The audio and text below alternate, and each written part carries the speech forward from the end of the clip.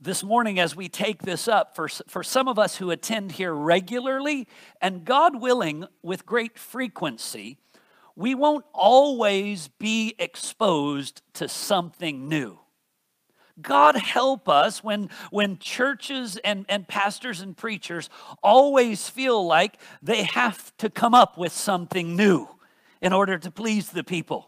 You know, oftentimes what we enjoy in our homes aren't necessarily new dishes that are being made, but those favorite ones that are being served that we enjoy so much over and over again. Here today, some of what we're going to look at is a review. Yet, depending on our church circumstances, sometimes what is a review for others reveals things yet unseen and becomes new to some. So it may have both aspects today, but I pray that as we do this, which is to many of us significantly a review, that it would be a time that moves us to remember the grace and the salvation that is ours in Christ, that it would move us to reverence as humbled for the grace that we have received in the mercies of God, and it would move us to rejoice. So I'm praying that God would be pleased to do this. Even as we take up Acts chapter 9, I want us to remember these words of our Savior as he was speaking, having just met with and just called Zacchaeus. In Luke chapter 19, verse 9 and 10, God's word says this. Jesus said to him, "Today salvation has come to this house, since he also is a son of Abraham." And then Jesus says, "For the Son of Man came to seek and to save the lost." I don't want us to ever miss those words. He came to seek and to save the lost. Today we're going to most specifically look at how he sought and saved Saul. And it's important for us to get this because we live in a world and an age that's kind of turned these things upside down. It became popular for a season and hopefully has disappeared, but I doubt it. Where churches would be designed and church growth seminars would be hosted, and it would all be organized in order that you could better equip your church to be seeker sensitive, you know. But the scriptures here are telling us Jesus is the one who seeks and saves the lost. The lost are themselves out there wandering and astray. But Jesus hunts them down, lays hold of them, and delivers them. And we're going to see that and rejoice in that as we move through here. I want to remind you also in this context, it is Saul who is being saved. We come to know him later under the name Paul as he writes the epistles. And it's an interesting side note in this. Saul, we know, was also the name of the first king of Israel. And the meaning of the name Saul meant desired. He was a desired one. And Saul, the original Saul, was the tallest and the handsomest of all the men in the kingdom. He was a desirable individual, and it seems that this was his birth name, Desired. The name he would later serve under was the name Paul, Saulus to Paulus, which went from desired to little. It's almost as if when he was smarter than his compatriots, advancing in class faster than them in Judaism, he thought, yeah, I'm to be desired. I should get the highest positions, the highest posts. I should be summa cum laude. I should be valedictorian. I should be the big boy. I am to be desired because I'm kind of smarter than everybody else. But then he understood what later? I'm of little account.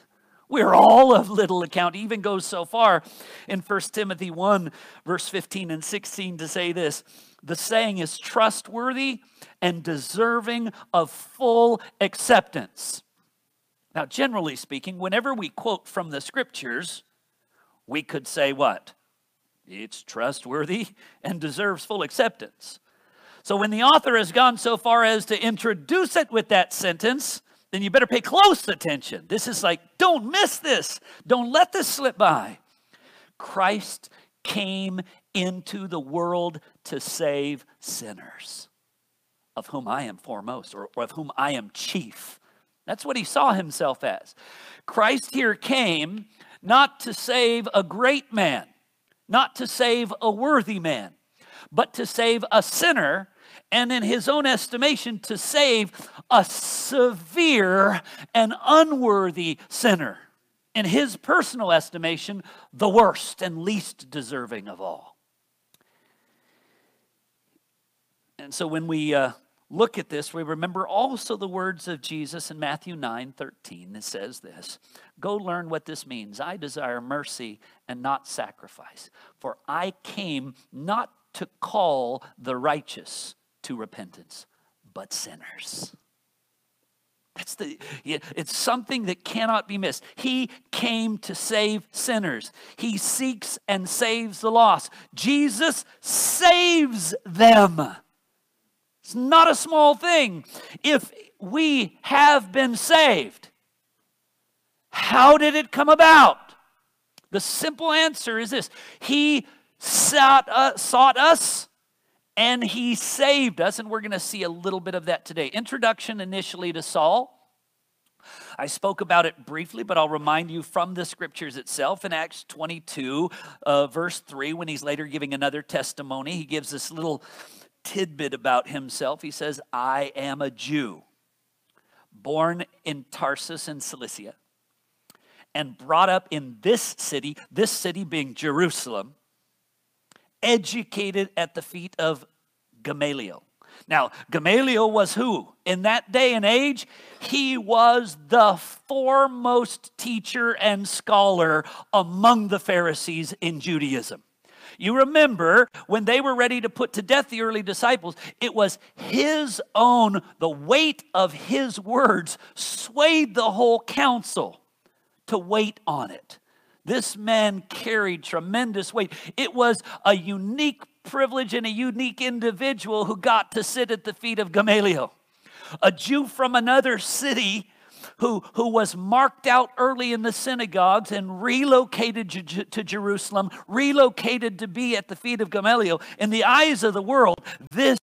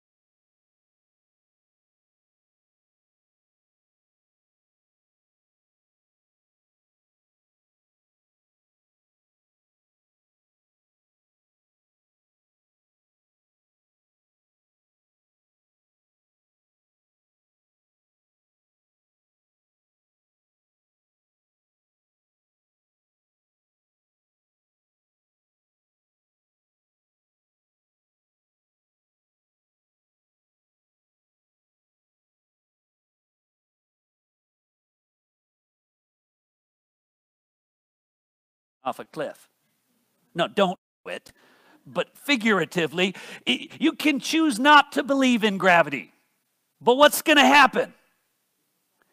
It's going to pull you down every time, because whether you believe it or not, whether you understand it or not, it exists. Whether someone knows it or not, believes it or not, Jesus Christ is the way. He is the Lord. He is the truth. There is no other. And it's heartbreaking that people think they can present their own ideas as valid.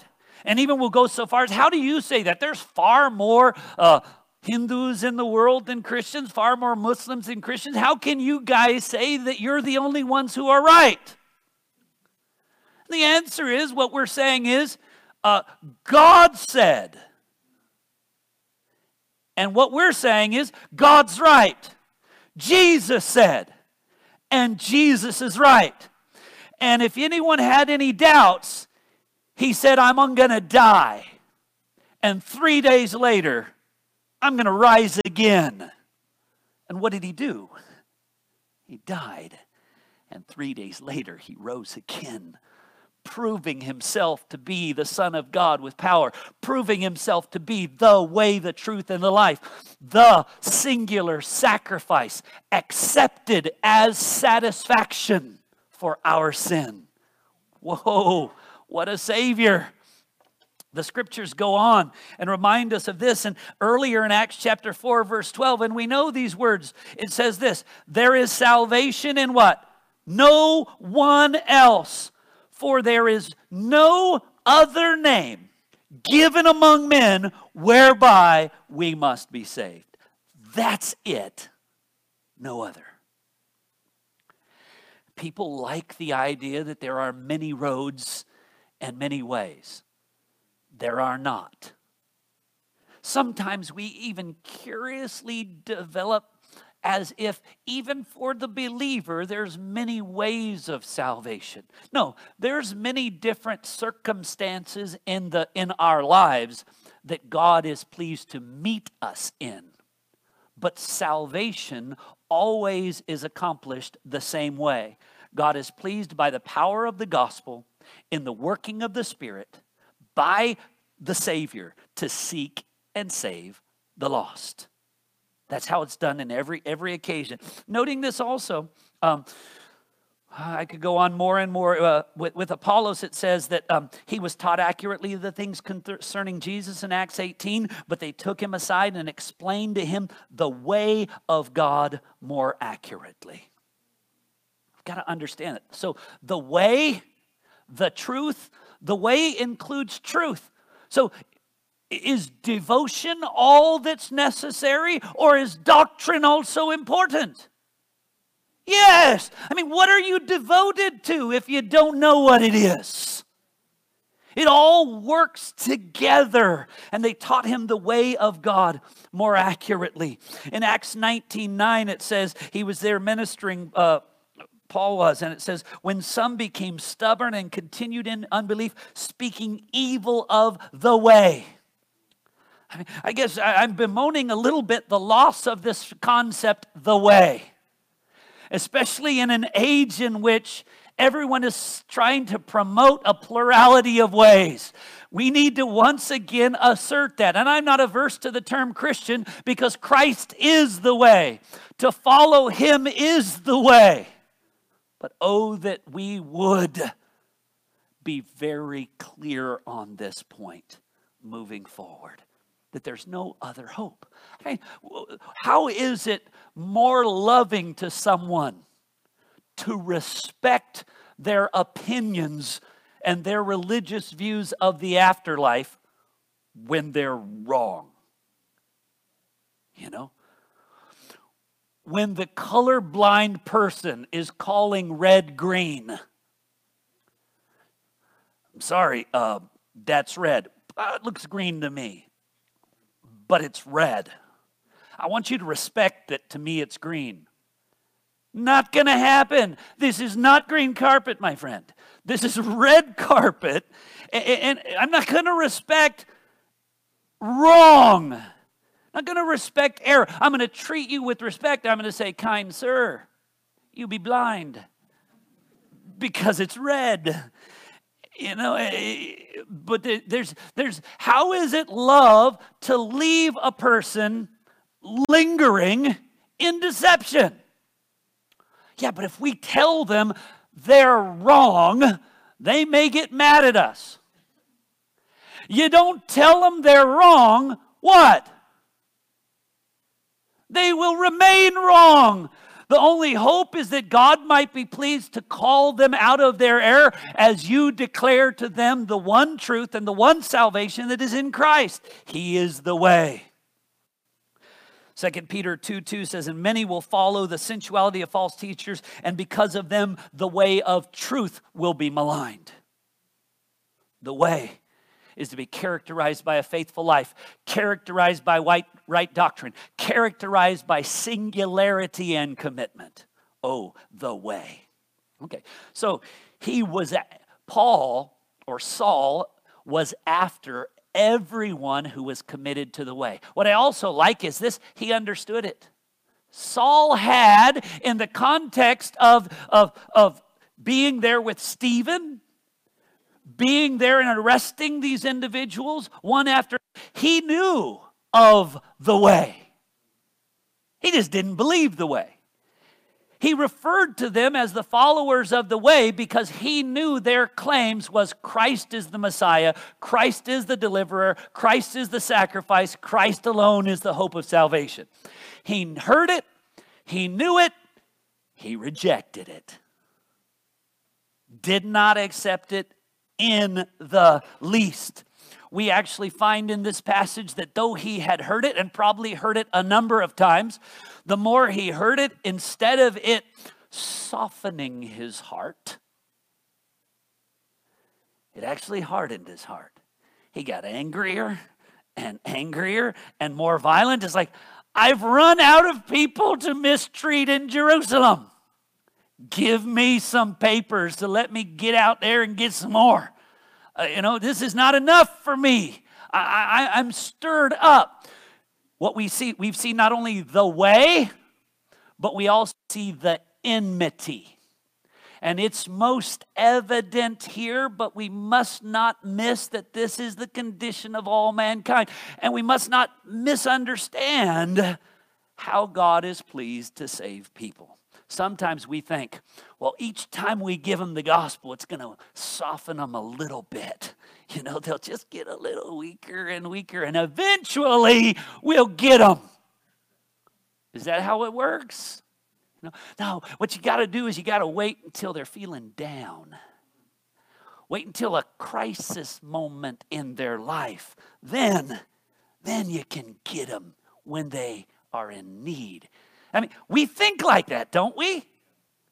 God help us, because that's not the way that it actually... Now, God sometimes does meet people at a moment of the recognition of need. But that recognition of need did not make them any closer than the other. And I want us to see that. Even sometimes we think this, funerals. At funerals, people are much more receptive because they're thinking about death and all of that. And so that's where we're going to get more of them. It's like, well, anyone who's been around long enough can recognize, in a moment of sadness, that's where you can get more emotional responses that have no abiding fruit, sadly. You get more people wanting to punch their ticket to heaven, but not who love Christ with their whole hearts and want to follow him with their lives. That doesn't come. Now, if God is pleased to save more people at funerals and other places, it's only because, by the grace of God, the gospel is shared with frequency at funerals. And some people think, camps. High school camp. There's nothing like a good campfire on the last night. Little acoustic guitar and the right songs gets everybody. A lot of people become saved. All right, campfire Christians. Yeah. But again, how long before they're back in the world? It's so sad. And the point isn't to mock them, but sometimes we think these circumstances create the optimal environment in which if we can get the right environment, then maybe they will respond, or then hopefully God can. Really? Does God need the right environment, the right setup? Okay, now I can break through. Is that the way it works? No. I want us to see the enmity here, the enmity and estrangement. It tells us this in Acts chapter 9, verse 1 and 2. But Saul, still breathing threats and murder against the disciples. All right, so what you're hearing is that it's escalating. He approved of the killing of Stephen. It seems he himself was actively involved in arresting them, but he wanted more than just them arrested. He wanted them dead. He wanted them put down. And this was his condition. Everything about him. Anyone following Jesus of Nazareth, anyone claiming that he's the way, anyone worshiping him as Lord and Savior, I want to destroy them. Now, when you look at him, what do you think? Prime candidate for conversion. He's ready. He's sensitive. It doesn't seem that way. Does God need all that? I am as much in danger of thinking that at times. Because we're human, and we think of how we convince people and how we influence people. We don't realize it's not like that. It's like this person was blind, and now Jesus tells the blind Bartimaeus, he says, what would you have me do that I would see? All right, regain your sight. And now what happens? He sees. And it's just powerful and profound, and he's able to do that. Well, we don't have that power, so we have to slowly influence people and woo them and soften them up. And if we just sing one more verse of this closing hymn so that we can get a few more people to walk. We've all been there, but that's not how it works. Listen, still breathing murderous threats. He wanted to bring people bound. I want to remind you of this, and it can never be emphasized enough. Romans chapter 3, verse 9 and following reveals to us the nature of the condition of men.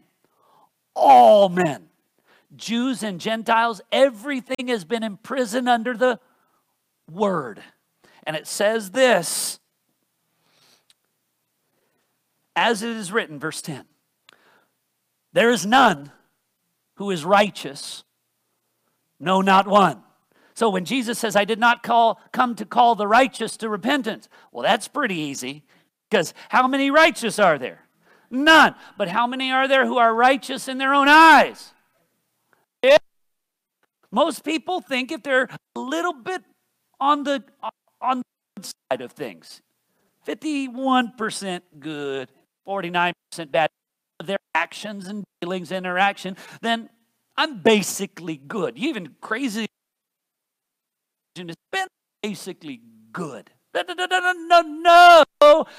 None is righteous, and in case you didn't get it, because our minds are saying, well, can you really say none? I mean, what about politicians?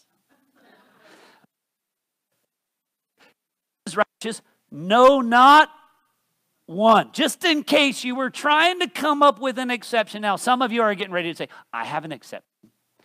All right, if your exception's Jesus, then you're right. He alone is that exception to all of the compromise and sin of men. But none is righteous, no, not one. There is what? None who understands. There is none who seeks after God. They have all gone astray. They've all been become worthless. Okay, that's, all right, so if none understand, here's what to do. Let me explain it to them more clearly. You explain it to them more clearly, and what? They don't understand. Because you can't make them understand, and they don't seek after God. Now, sometimes we're confused because Jesus says in John 6, no one comes unless the Father draws him. And so we're oft confused because we think, well, I remember a time when I was kind of seeking. I began to have a little bit more interest in the Scriptures, a little bit more interest in hearing the Word of God. I remember a time where I was seeking. Listen to me. No one seeks after God. Are you going to believe God's Word, or are you going to believe your experience? But I think I was seeking. Were you seeking, or was he drawing you? Oh. He was drawing you inwardly, welling up a conviction of sin, a hopelessness of this life, a desire for more, an increasing interest in the Word. Yeah, he was drawing you. No one seeks after him. He was still breathing murderous threats. In Acts 22, he says this, verse 4 and 5. I persecuted this way to the death. I mean, I just think, binding and delivering to prison both men and women. I was absolutely out to destroy them. Now you think of this. He has declared himself the absolute enemy of Jesus Christ and all who belong to him. Now I think of it from a human perspective because that's easy for me being a human. Someone's doing that to my people, to my loved ones. What am I going to do? Imagine your actual family and people that you love being beaten and imprisoned and killed by somebody. What is your first thought? I want to adopt them. You know, I want to invite them to Christmas with the family. Is that what you're thinking? Or are you thinking what? I want to kill this person. I don't want to ever see them again. I don't want them anywhere near me, anywhere near someone in my family. Done. But that's not what happened here. Because what we've got to understand is the enmity that Paul was manifesting was clear, obvious, and visible. But that same enmity is in the heart of all men. And sometimes we don't see it because, remember, the heart's deceitful above all things and desperately wicked. Who can know it? And so we fool ourselves and we deceive ourselves and we don't understand it. Romans 8, verse 7 and 8 says these words. Listen closely. Romans 8, 7 and 8. For the mind that is set on the flesh, or the carnal mind, the person who is still not alive by the Spirit of God, the natural man. What does it say about the natural man whose mind is set on the flesh? The mind that is set on the flesh, those whose mind is set on the flesh, is hostile to God. The King James there says is at enmity with God. It does not submit to God. Indeed, it cannot. That's strong language, isn't it? So every one of us were not righteous. Not a one of us sought after God. Not a one of us understood. Indeed, we were all hostile in our minds. Even those who were, by Jewish standards, devoted to and zealous to God were still themselves enemies to the Son of God, to the way of God, to the truth of God, to the life of God. And we've got to understand that sort of enmity is there. It tells us this, and this is amazing. In Galatians 1, after having spoken of his former life in Judaism and how he was violently persecuted the church of God violently in verse 13 to destroy it, he says this in verse 15. But when he who had set me apart before I was born and who called me by his grace was pleased to reveal himself to me in order that I might preach the gospel, I did not immediately consult with anyone. This is what happened. He was an enemy.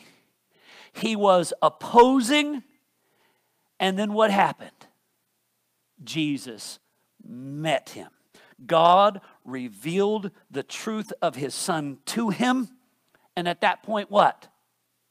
What happened? Paul, sitting there on the road to Damascus, having fallen to the ground, says what?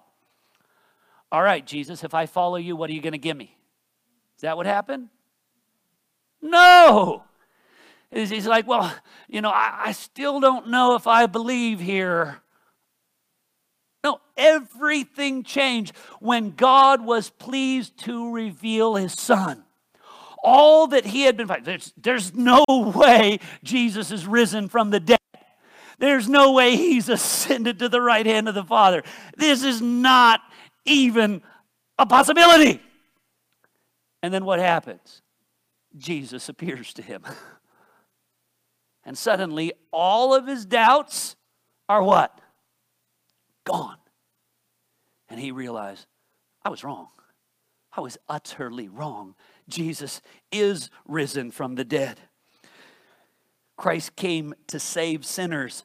It says in 1 Timothy 1, verse 16, but I received mercy for this reason as the foremost, that Jesus might display his perfect patience as an example to those who were to believe in him for eternal life. I'm a living example of those who were to believe in him. And sometimes we don't get the strength of it, and I wish that we would. Let's look at a verse like Romans chapter 5. Romans chapter 5, verse 8, it still says this. Seeing the enmity and the how that is in a moment utterly changed. It says this. Romans 5, verse 8 and following. But God shows his love for us in that while we were sinners, Christ died for us. What was our condition when he died for us? Sinners. Since therefore we now have been justified by his blood. Let's not miss this. The sinners for whom he died are what? Justified by his blood. His death accomplishes justification. These sinners have been purchased. They have been redeemed. Since therefore we have now been justified by his blood, much more shall we be saved by him from the wrath of God. Those that he has given himself for. Died for while they were sinners. They're justified. They're saved from the wrath of God. Romans 5:10 says this. For while we were enemies, we were reconciled to God. I mean, I don't want you to miss this. This is being stated here in Romans as that book that's written to the Jewish Christians and the Gentile Christians to give wonderfully clear instruction. And this is what we are all to understand. We were enemies, and while we were enemies, we were reconciled to God. So it's not like, well, yeah, we had been enemies, but then we had been trying to make things right. Well, we had been enemies, but I'd been kind of trying to make peace with God, trying to make peace with my fellow man. I was making some progress, and no. Your condition was this: utter enemies. And while you were utter enemies, he did what? He reconciled you to God. And so all the peace that we have with God is through our Savior, Jesus Christ. Not on any account of ourselves, on any account of our own. And it's important that we don't miss that out. I love the way that it's stated in 2 Corinthians also. Therefore, if anyone, 2 Corinthians chapter 5, verse 17 and 18, for those taking notes. Therefore, if anyone is in Christ, he is a new creation. The old has passed away. The new has come. All this is from God. What were you? An enemy. But now you are a new creation in Christ Jesus. How did that happen? All of this is from God, who what? Through Christ reconciled us to himself and gave to us the ministry of reconciliation. All of this is from God. We've got to start to get that when we talk about salvation. Salvation is all of God, all of grace, all in Christ. Our contribution was what? Were we righteous? Did we understand? Did we seek? Did we love? We were at enmity. We were hostile, unresponsive, uninterested. Ephesians, we know well, puts it in an even stronger picture than enmity, which is very strong in itself. It says this in Ephesians 2, 4, and 5. But God, being rich in mercy, because of the great love with which he loved us, even when we were dead in our trespasses and sin, he did what? Made us alive in Christ Jesus. We were, and then he what? So we weren't dead, and then we somehow made ourselves partly dead. Or partly alive, right? What was the condition? And then, by his grace and mercy, alive. Blind, but by his grace and mercy, we see. Unrighteous, but now in Christ, righteous. Oh, the grace. When we understand this. And it's interesting to note this. If we go back a little bit, previously in Acts, coming up to this passage, the gospel has gone to others. Remember, the gospel went out to many in Jerusalem, and then it went to Samaria. Then it went to this Ethiopian eunuch. And the Ethiopian eunuch was what? He wasn't traveling somewhere making murderous threats. He was traveling somewhere reading the Word of God. But he still had a very serious problem. He was asked by Philip this simple question. Do you understand what you're reading? What is it? Who's it talking about? Is it talking about him or someone else? I don't understand it. We're darkened in our understanding until he sheds that light upon us. Oh, and that's the remarkable revelation of this when we move from the enmity really to the light. And listen to what it says this. Remember, as I was on my way to Damascus, about noon, a great light from heaven suddenly shone around me. In Acts 26, we need